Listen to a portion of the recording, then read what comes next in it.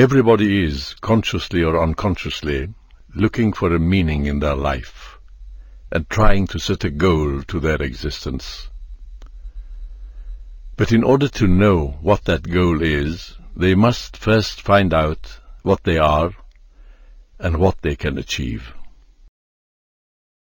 According to Ustad Elahi, human beings are capable of transmuting their substance to the point of making all human qualities radiate within them, and so becoming true human beings. The goal is actually to attain what Ustad Elahi calls perfection, a state of wholeness and ineffable happiness. On a practical level, perfecting ourselves spiritually entails fighting against the impulses that make us impinge on rights in general. We must therefore come to know and respect the rights of all things. Respecting the rights of any being amounts to fulfilling one's duty towards that being. So it could be said that perfecting oneself is nothing but striving to fulfill one's duty as a human being. And what are these duties that enable human beings to perfect themselves? Ustad Elahi divides these duties into three categories.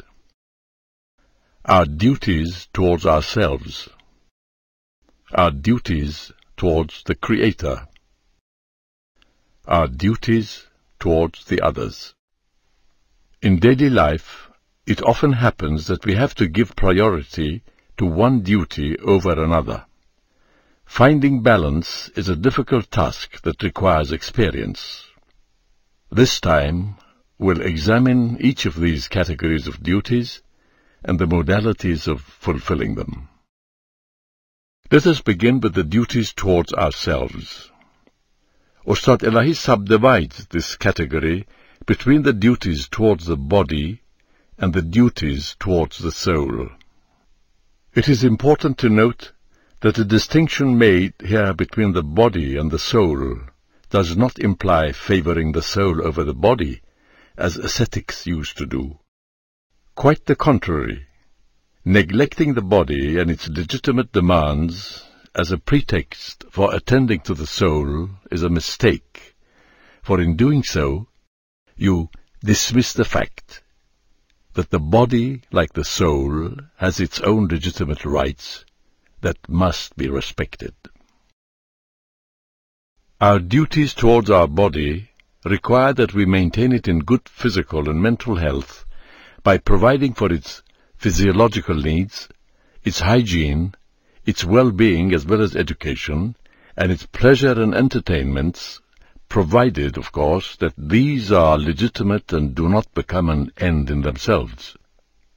It should be noted that the body is not limited to its biological dimension, but has a psychological dimension as well. As for duties towards our soul, we can say by analogy with the body that they consist in taking care of its hygiene, its health, and its education. According to Ustad Elahi, the nutrients that suit the soul are genuinely divine ethical principles. Therefore, it is by getting to know these principles, and particularly by putting them into practice, that we will assimilate them and develop ourselves spiritually. Let us now move on to our duties towards the Creator. The Creator, whom we can define as the bountiful and all-powerful intelligent source of all things, has clearly no need of us at all. Given this fact, how can we then speak of our duties towards Him? The fact is that we ourselves are the ones that benefit from the fulfillment of our duties towards the Creator. The performance of our duties, such as praying or being attentive to the source, to name just two, enable us to capture the divine energy necessary for the development of the soul, just as the absorbing of light from the rays of the sun enables the plant to grow and flourish. In concrete terms, our duties towards the Creator consist in practices such as cultivating within ourselves the sense of His presence, that is, conceiving Him as a bountiful entity by our side, listening to us and helping us, taking into account His principles and making sincere efforts to put them into practice, expressing our gratitude by recognizing His bounty and trying as much as we can to make others benefit from it. We now come to our duties towards others. Human beings have the duty to respect the rights of others. The term others is used here in its broadest sense, as it applies to all beings, human or otherwise. According to Ustad Elahi, we owe respect not only to our fellow beings, but in a more general way to all beings, which means respecting every living thing as well as the environment. We are not going to examine in detail all these duties, which are extremely varied and intricate, everything ranging from respect for the rules of politeness, to respect for our commitments, to respect for human dignity and for nature. It is useful, however, to recall the biblically inspired rule that aptly summarizes these duties. Within the bounds of what is legitimate, to wish unto others the good we wish to ourselves, and to act towards others as we would like them to act towards us. And yet, in daily life, how can we know how to give priority to one duty over another? There's no magical formula. At this stage, two comments should be made. First, among all these duties, the duty towards our soul is paramount, since all other duties contribute to its fulfillment.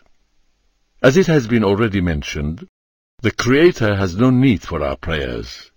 It is our soul that is in need of it. Likewise, when I attend to my body, I am in fact taking care of what adds up to amount for my soul in this world.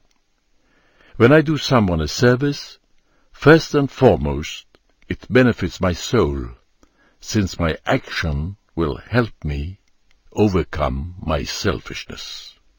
Thus, fulfilling our duties towards the body, the Creator and the others should be taken as a means of accomplishing our duties towards the soul. As to how to implement these duties, it must be stressed that no matter what duty we are trying to fulfill, we should pay special attention to our duties towards the others, our body included. The body can indeed be considered as another being, entrusted to us for a limited time to enable us to interact with life's terrestrial dimension. At this junction, it should be pointed out that in fulfilling our duties towards the Creator, by, for instance, practicing a ritual, we must make sure that it does no damage to our body, nor cause any discomfort, or to be a burden to those around us. The special attention we owe others is accounted for by the fact that the damage that might be caused to the soul by transgressing the rights of the others outweighs the harm caused to the soul as a result of neglecting the performance of a ritual. Why so? Because even though the God we believe in is a just one, He would, out of compassion, forgive an infringement on His own rights, but He will not forgive those who infringe on the rights of the others. If He did, it would be as if a judge from whom we expected redress for a wrong would take it upon himself to forgive the offender. That would be an injustice on his part, and in contradiction with the idea of justice we have of Him.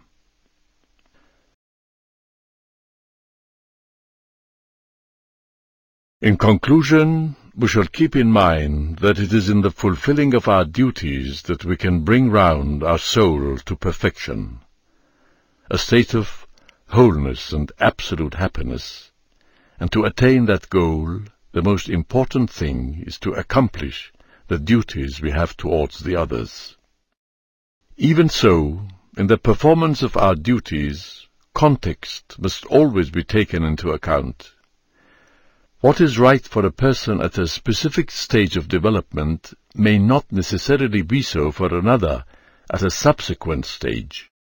We can, for instance, at the outset, ask God for just about anything, even the resolution of our material problems.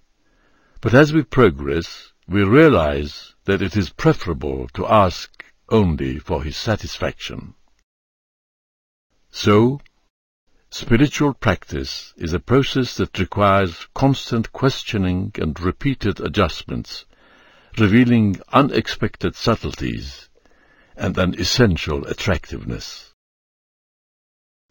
Thus, it's through trial and error that we acquire the capacity for finding the right balance between our various duties.